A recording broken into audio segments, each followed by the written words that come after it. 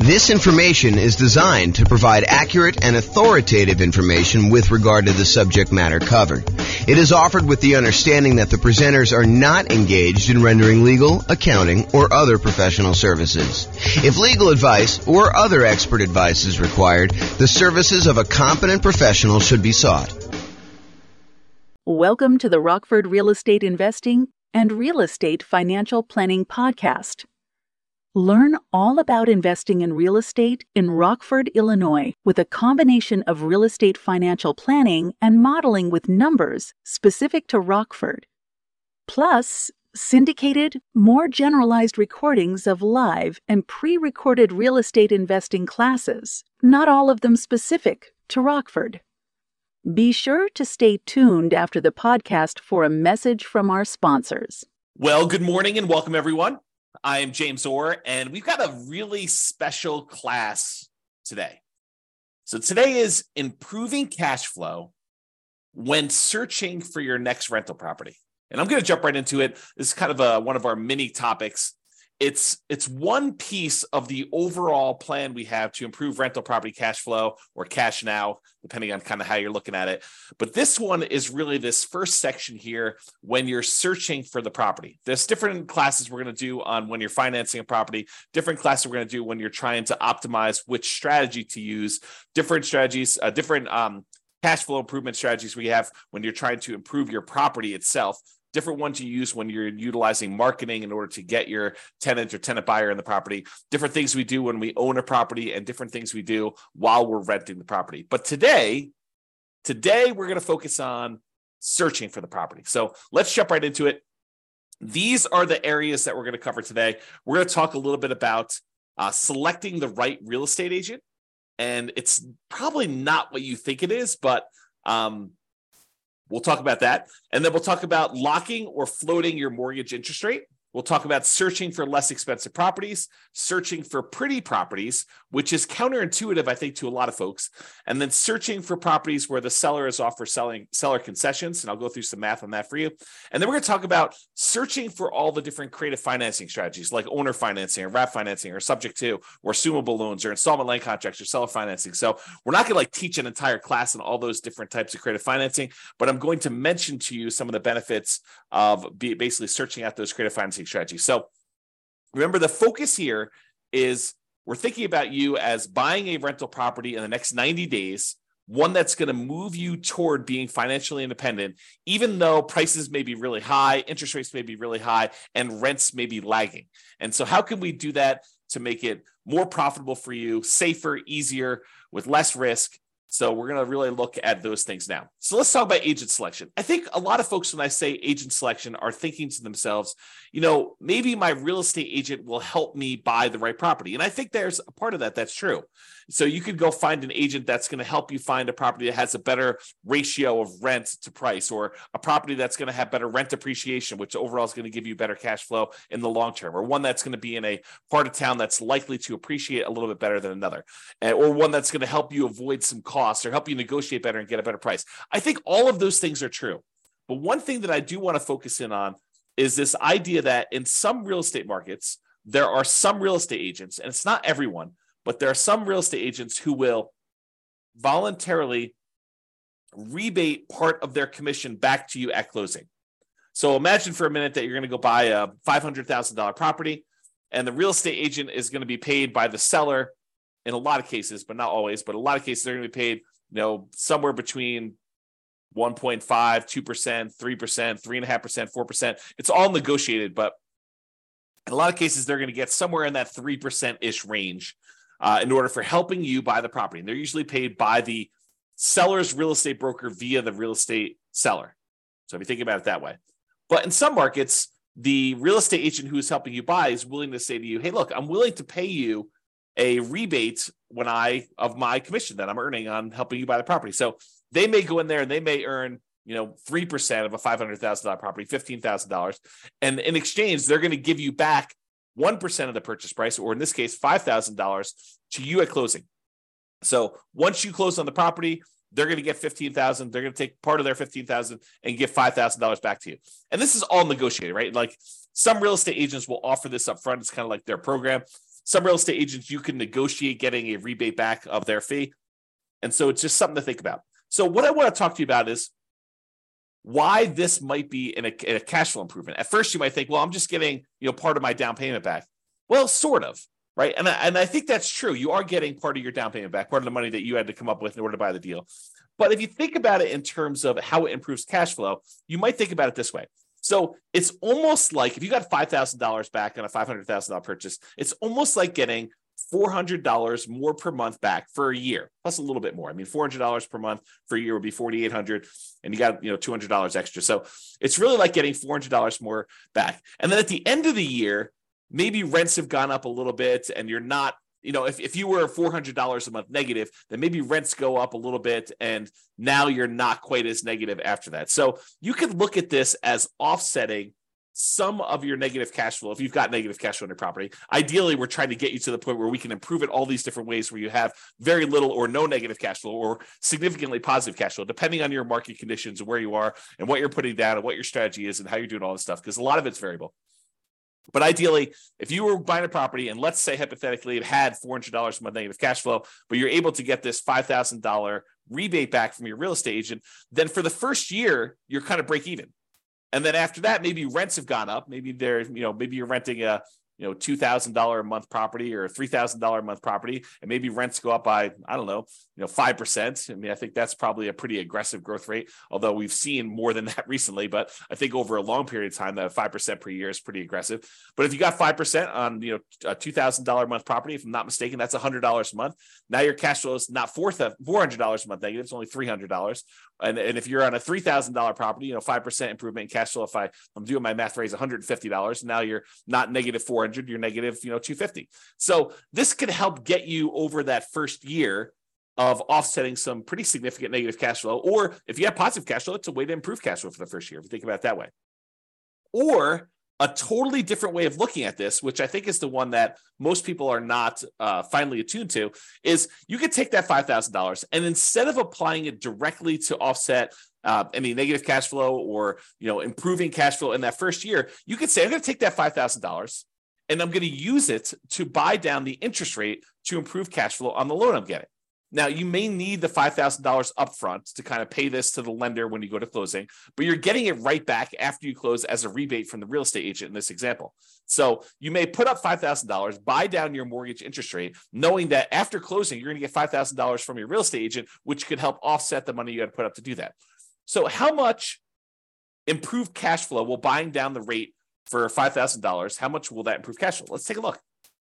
So this is a sheet that one of the lenders I worked with locally here, his name is Matt Weaver with Excel Financial, but he just sends over a sheet showing you kind of what rates are. And this happens to be the rates that he sent over earlier last week. And so I just pulled it up. It happens to be for a $500,000 property for a well-qualified buyer. I believe they're putting 5% down. So this one shows you, I'm not going to go into all the detail. I probably should do a whole class on how to analyze these. In fact, I think it's on the schedule for doing financing. So this one, though, shows you basically how much you had to pay in order to get an improved rate. So this shows you what your interest rate is. So if you decide, hey, look, I want to get the rate from my lender by not putting in any extra money. Like you could go to lender and say, look, what is my rate today if I don't pay you any extra points or extra fees? And they'll say to you, well, it's somewhere between 6.75 and 6.875 is what the rates were at this particular recording. And they vary all the time. And the amount you pay to buy down these things vary all the time. I should mention that too. But right now, if you take 6.875, you're going to get a small $618 credit at closing from your lender. Okay, so you'll get a credit. If you decide to pay $741, you could get 6.75. But what's interesting is if you choose to pay, a little bit more than, $4,000 and change, basically it's this $3,867 plus this $618, you can go from having a payment of, so whatever that is, $4,000, it's less than the $5,000 you're getting as a rebate. You could go from having a payment of $3,120 to a payment of $3,002. So in exchange for paying, just over, $4,400 or so, I'm really estimating. So paying about $4,400 to the lender, you can buy down your mortgage interest rate to 6.5%. So going from 6.875 to 6.5% is an improvement of $118 a month, the difference between $3,120 per month and $3,002 per month. So by going and doing that, you can improve your cash flow by $120 a month. It's not $400 a month for the first year. It's $118 a month for 30 years. Now, that might be an interesting way to improve cash flow. Because if you plan on holding this property forever, if you're not buying it with the intention of selling it to then pay off properties or do whatever you need to do there, you're basically buying this property because you know that it's going to be in your portfolio as a long-term buy and hold where you intend to pay the property off over time, then maybe buying down the interest rate isn't the worst thing in the world, and it could improve your cash flow by $118 in this example. Okay, so that is one way that choosing a real estate agent could have an improved impact on your positive cash flow. Okay, next strategy. Locking or floating the rate. So mortgage rates change every day throughout the day. I would say most lenders tend to do a once a day adjustment. So, they reset their rates from their lenders at, 8 o'clock in the morning every day. And those are the rates that they're allowed to go and tell people throughout the day. So if you go to a local credit union or something like that, they may update their rates at 8 o'clock in the morning. And if you call anytime throughout that day, they're going to quote you that rate. But the rates are really changing all the time throughout that day. And the next day, when you wake up, they're going to be 8 o'clock in the morning. They're going to change the rates to whatever the current rate is for that day. So if you think about it, while you're shopping for a property, what if you're concerned that mortgage interest rates are going to go up? Well, it's really difficult to accurately predict the future. I mean, we really don't know if interest rates are going to go up or interest rates are going to go down. We can sort of guess based on, what's happening in the political world, but, unexpected things happen all the time. And those can impact mortgage interest rates. But if you're concerned that rates will go up, you're like, look, I can afford this right now, but if rates go up too much more, it's not going to be worth buying. Maybe what you want to do is go talk to your lender. And with some lenders, you can choose to pay a fee to lock in your rate while searching for properties. You can say, look, I know I'm buying something in the next 90 days. If I go pay you a fee, then we can lock in this mortgage interest rate and I will be able to get this rate definitely anytime within the next 90 days in order to close on my property. And they will a lot of times do that for you. Okay. Now the lock lasts for a predetermined period of time. It's not like you could lock in a rate and then 10 years later, you decide you want to use that rate, you could do it. It's usually for like 90 days. And I'm not a lender, but my understanding is how lenders are using this is they're going in and they are pre-purchasing that block of financing for you. So they're saying, look, we reserve this rate at this style of thing, and it costs them a little bit of money to do that. Then if rates go up between when you lock your rate and when you close on the property, you're not penalized with the higher rate and have improved cash flow. So this is thinking about, how we're improving cash flow by doing this. So you do that. If rates go down though, like let's say you lock in a rate and then rates happen to get better while you're under contract, some lenders will allow you to take advantage of some of the drop, not usually all of it. So if rates drop by half a point while you're under contract, they may only give you half of that. Okay, so talk to your lender and understand the details of this when you're going to do it. Now, where this becomes especially helpful is when you're buying new construction properties, where it could take months and months and months between going under contract to buy the property and when you actually close on it. So imagine you go under contract and the builder tells you, okay, this is going to be a 9-month build time. The property will be ready 9 months from now. Well, a lot can happen to interest rates between when you go under contract and you think you know what the monthly payment is going to be, and 9 months later when you're closing on the property and they're delivering it to you, and rates are very, very different between then. So this locking the interest rate can help eliminate some of that interest rate for you. Now, you're going to want to talk to your lender because sometimes locking for a very long period of time is more expensive than what you perceive the risk to be. Now, if rates really jump up, it could have been a really good value play for you to go buy that. But a lot of times we don't know. And so you want to talk to your lender and say, what's the cost of me locking the rate for 90 days or 6 months or whatever you're going to do, and try to work out a plan to see what seems like a good value for you to do that. Let me take a beverage drink here. Okay. So, and this one seems obvious, right? The strategy of looking for less expensive properties. In theory, you think, hey, searching for and buying a less expensive property often means that the monthly payment and the taxes and the insurance on that property tends to be a little bit lower. So if you're able to get similar rent for a lower priced property, that can improve cash flow. And I agree with that. As a really, really rough rule of thumb, for every $10,000 less of an expensive property that you buy, it saves you about $50 per month less in mortgage payment. So if you've downloaded the world's greatest real estate deal analysis spreadsheet, and you've analyzed a few deals, and you kind of have a feeling for, if I buy this, whatever it is, 400, 500, 200,000, $1 million property in my marketplace, and if I get this rent, I'm going to have $100 a month positive cash flow, or negative $200 a month positive cash flow. You could think to yourself, okay, well, I know what a deal is at $500,000 as an example, and I get $2,000 a month rent. If I go buy a $490,000 property, well, that's going to be about $50 better cash flow. Really, really rough math. Okay. And so let's talk about where that comes from. So this is based on I'll tell you the story first. When I was a kid, my father was a real estate agent, and my father told me the really rough rule of thumb was when you finance a property, at the time this was true, $7, the rule of thumb was for every $1,000 that you borrow, it was $7 per month in payment.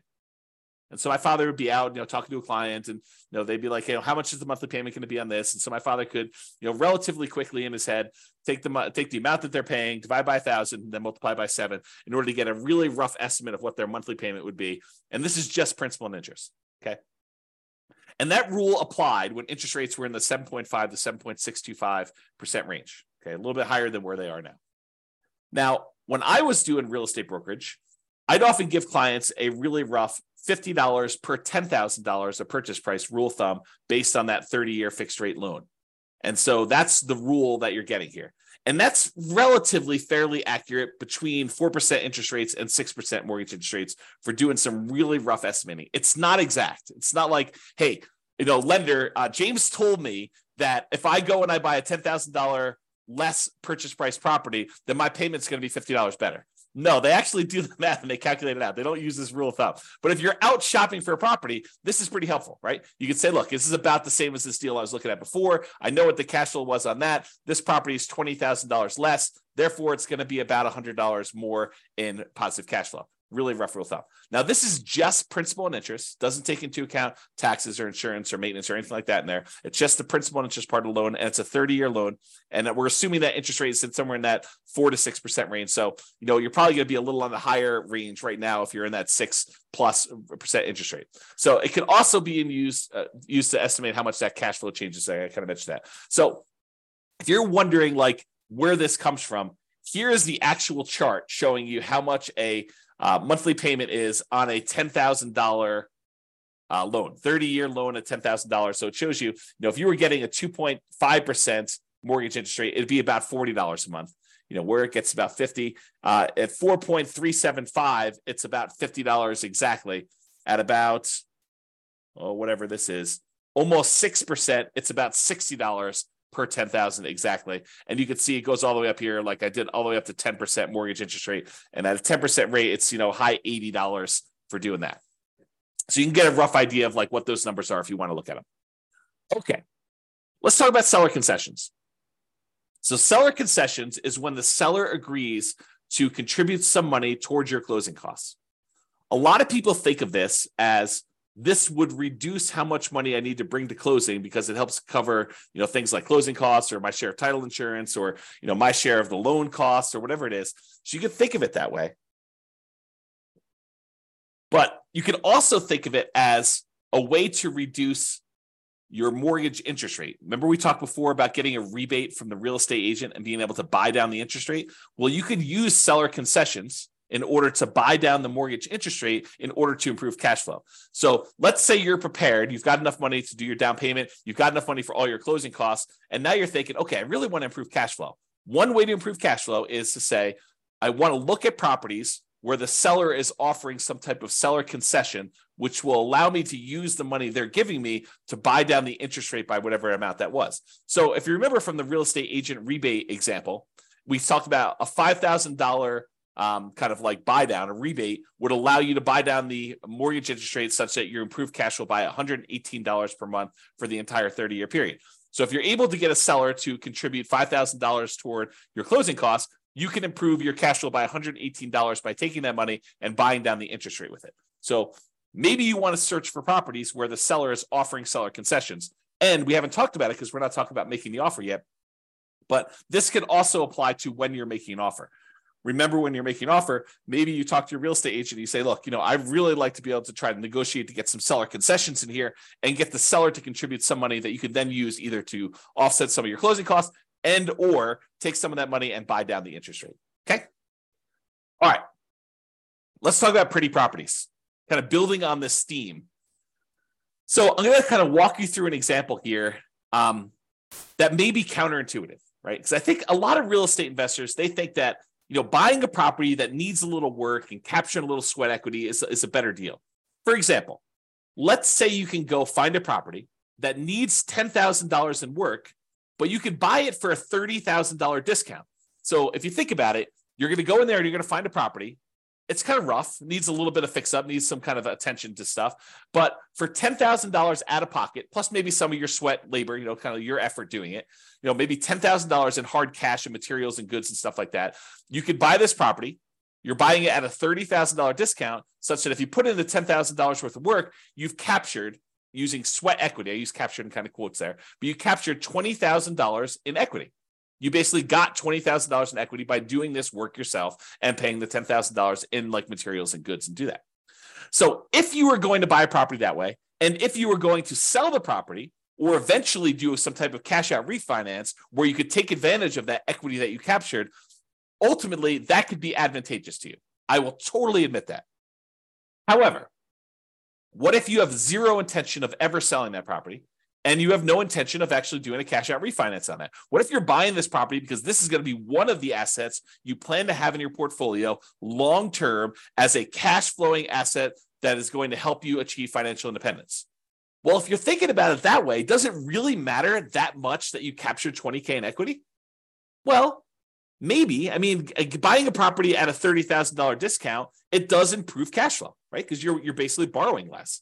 So a $30,000 discount means that you're likely saving about $150 to $200 per month in cash flow. How do we figure that out? Well, it's that rule that we just talked about, right? It's this little chart that we showed, how much you save on a $10,000 payment. Well, if you're buying a property for $30,000 less, it's three $10,000 groups. And we estimated, in this 6.25% interest rate, it's about $60-something, low $60 a month. So times three, because we got three of these, and that's about $180, maybe $190 a month. So I'm estimating here that it's in that $150 to $200 per month cash flow range. And it depends on the interest rate, what it's going to be, okay? Because we're borrowing less, okay? That's how we got that number. But what if instead of doing that, because $150 to $200 a month isn't bad. But what if instead of doing that and finding a property that needs work and having that extra $10,000 that we have to have on the hand in order to do the work and then doing all the labor ourselves and kind of putting in all effort, what if instead of doing all that work, we said, look, I'm just going to find a pretty house that doesn't need any work. And I'm not going to worry about getting a discount. We're just going to buy a house that looks nice, is ready to go, it's rent ready, or I'm ready to move in and live there for years and no matter, whatever we're doing there. And I use that $10,000 that someone else might use to do the work and capture $20,000 in equity. And I'm going to take that $10,000 and instead of doing work, I'm going to buy a pretty house and I'm going to use that money to improve my interest rate, to buy down my interest rate instead. What does that do for cash flow? Well, that's interesting. So using that same chart I got from my lender, instead of using the $4,000 or so that I used before we had that rebate from the real estate agent, I said, well, I could pay about $10,000 as a discount. And that improves my interest rate from, somewhere in this 6.875 to 6.75 all the way down to 6%. So I bought down my interest rate for a 30-year loan for the entire duration of the loan. It's not a temporary buy down. This is a buy down for the entire loan. But I do that, and now my payment goes from $3,120 a month to $2,848, an improvement of $272 per month. Now, before, if I had done the work, I would have had more equity. But what does equity do for me? If I'm keeping the property long-term to buy and hold, it doesn't really help me at all, right? It does improve that cash flow because I bought it for $30,000 less. But instead of taking that $10,000 to capture $20,000 in equity, I took the same $10,000 and I've now improved my cash flow by $272 a month instead of about $180 a month. So it's almost $100 more improved cash flow by doing it this way. And you bought a pretty house, you didn't need to do any work. I don't know. Seems like it's something to consider. So talk to your lender about buying down the interest rate and how much it would cost and run the math and say, Is this worthwhile doing? All right, let's talk about some creative financing stuff. So I've kind of grouped all these together because you could search for properties that are owner financing, or search for properties that you could take over a loan, or search for properties where you could lease option it if you really want to get creative, or wrap financing, or subject to, or agreement for deed, or bond for deed, installment land contract, or all those different things. What I've basically done is I've grouped them all together and said, look, you can search for properties where you're able to get non-traditional financing. You don't have to go to a mortgage broker anymore and do all this. So I'm going to just very briefly, because this is not intended to be a class in creative financing, I'll very briefly run through what the differences are between these, and so you understand them, and that way you'll understand it. And then I'll kind of make one or two comments just on these in the terms of using this as a strategy. Okay, so owner financing is when a seller owns a property free and clear. They do not have a mortgage on it, and you go to them and say, I'd like to buy your property, but I would like you to act as the bank. I'd like you to deed me the property, and I will actually make payments to the property for you. I make payments to the property to you as if you were the bank. And then once I made the payments, you release your kind of deed of trust on the property, your security instrument, and then I own it free and clear. Okay, so that's the idea behind owner financing. Basically, the seller acts as the bank. With wrap financing, the seller is sort of acting as the bank, but they still have a loan in place. So you're going to go buy a $500,000 property, and they still owe $200,000 on that. But the seller says to you, okay, I'll tell you what, you make me a payment as if you're buying it for $500,000. I'll take part of what you pay me. I will pay the underlying loan of $200,000 that I still have, and I will keep the difference. So that's wrap financing. You're wrapping an existing loan that already exists on the property. Okay. Loan assumption. There are certain loans that are assumable, FHA loans, VA loans, as two examples, where you could go in there, and it's usually as an owner occupant, but you go in there and you formally go to the bank and say, I would like to qualify and formally assume all responsibilities for this loan. And by doing that, you're able to capture these really low interest rates we had over the last 5 years or so. So you can go find an FHA loan at 3.5% or 3% and buy it instead of getting a new loan at 6.5%. Okay, so the idea is you can go get these really attractive loans that are already out there and take them over by formally assuming them. And it could be a significant way for you to improve cash flow. We'll talk about a little downside to that here in a second.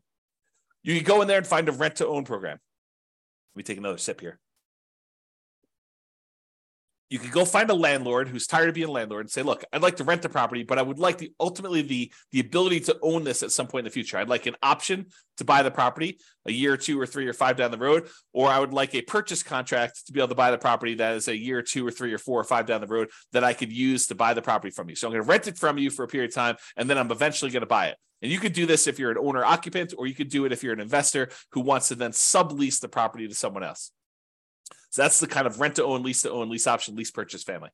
And then you have the agreement for deed, bond for deed, contract for deed, installment land contract. This is sort of like a car loan where you don't get ownership. You don't get title to the property until you fulfilled your obligation, but you have a contract in place that says, if you make these payments for this period of time, at the end of that period of time, I will then give you a deed for the property. So it's a kind of a variation on owner financing that more protects the seller in a lot of ways, because they don't give you ownership of the property until you've done what you agreed to in the agreement, whatever that is, agreement for deed or bond for deed or contract for deed or installment land contract. And then finally, subject to is when a seller deeds you ownership of the property and they leave their existing loan in place. It's sort of like a subset or variation on wrap financing.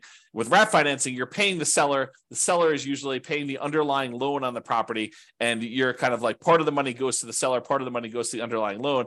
A lot of times with subject to, you're basically making an agreement with the seller where the loan is very high loan to value. You know, it's you're buying a $500,000 property and the loan is for $480,000, and the seller's like, look, I'm going to deed you the property. You just agree that you're going to make payments on this loan that's still in my name, and we're going to leave that loan in place. You're not formally assuming it. You're not going to the lender and saying, I am applying to formally assume all responsibilities for the loan. You're just saying, look, the seller is deeding you the property. You're now the owner. Deed means ownership. They're deeding you the property. Now you're making payments on the underlying loan to this that the seller has on there. And the loan is staying in the seller's name. Okay, so that's an overview of creative financing. And you can see why these might be more advantageous, because, and there are probably exceptions to everything I'm about to say, but they tend to be more flexible in negotiating financing terms. If you go to a traditional mortgage broker and you start haggling with them over getting you a better interest rate, They're probably going to say, no, this is the rate we got. This is it. No, there's no negotiating. But if you go to an owner, they might be much more willing to say, hey, look, interest rates right now are 6.5, but I'm willing to, do financing at 5% or 8%. I mean, it could go either way, right? So you could possibly negotiate improved interest rate and loan terms. Okay. You could say to them, I'd like to pay you interest only for 5 years, and then I'll do an amortization schedule where I'm paying you a little bit more, including principal on the loan. You could do all that stuff with a seller if you're doing creative financing there. And then assumable loans. So you could formally assume a loan with a better interest rate than you could get now. That's really the appeal of it. These loans tend to be assumable for owner occupants only. So you're like, James, I'm an investor. I'm trying to buy this property as investment property. Well, if you're trying to do like the nomad strategy where you're moving into a property, living there for a year and then converting it to rental, or you're house hacking where you want to live in a duplex or a triplex or a fourplex, or maybe a house that has an upstairs, downstairs, and you kind of want to live in the upstairs and you want to rent out there, owner occupants still could work for those situations. You could formally go in and assume a, FHA loan, or a VA loan, because you could use FHA and VA in order to buy duplexes, triplexes, or fourplexes, or single family homes. And you could go in there and buy a property like that and be able to assume a loan like that. Now, you're taking over their current loan balance. So if they bought this property, 5 years ago, and property values were worth $400,000 5 years ago in your marketplace, and now they're worth $500,000, and they paid down a little bit on the loan over the last 5 years, they may only owe, $340,000. But the property's worth $500,000. So the trick is you can formally assume a $340,000 loan, but you still got to come up with that difference between what they're selling to you for, the $500,000 and the $340,000. So you need to come up with a lot more than 3.5% down or 5% down. So you have to formally come up with $160,000 as a down payment in order to be able to assume that loan, which makes this much more difficult to implement. Okay, so maybe you could structure it where you can get the seller to agree to some type of owner financing, but a lot of times the lender will not want you to assume a loan with owner financing with seller second mortgage in place either. So you want to talk to about that. All right. So those are all the strategies to use when searching for properties. And optimizing cash flow is not something you only focus on after you own the property. A lot of people think, I'll worry about optimizing cash flow after I bought the property. Well, you're eliminating some of your choices and options if you do it that way. There are things you can and maybe even should be thinking about when you're searching for properties to improve your overall cash flow. And better to take a more holistic approach and optimize at all the different various stages rather than just when you're trying to optimize for rent. So that's it. That's all I got. This has been James Orr. I hope you've enjoyed. We will do the other sections, the other kind of like stages for improving cash flow in other mini classes. So stay tuned for those. Bye-bye for now. With home prices up, mortgage interest rates up, and rents up, but not quite enough to counteract the higher prices and interest rates, cash flow on rental properties in Rockford is harder than ever. Book a call with the Real Estate Financial Planner to apply our proprietary 88 strategies to improve cash flow on your rentals. See the show notes for a link to schedule your call and improve your cash flow today. If you're a real estate agent, lender, or professional in Rockford that wants to help our real estate investor listeners, consider reaching out to learn about collaboration opportunities with this podcast. We'd love to add more value to our listeners by having you assist our investors buy, sell, and finance their real estate investments. See the show notes to schedule a call to discuss collaboration opportunities.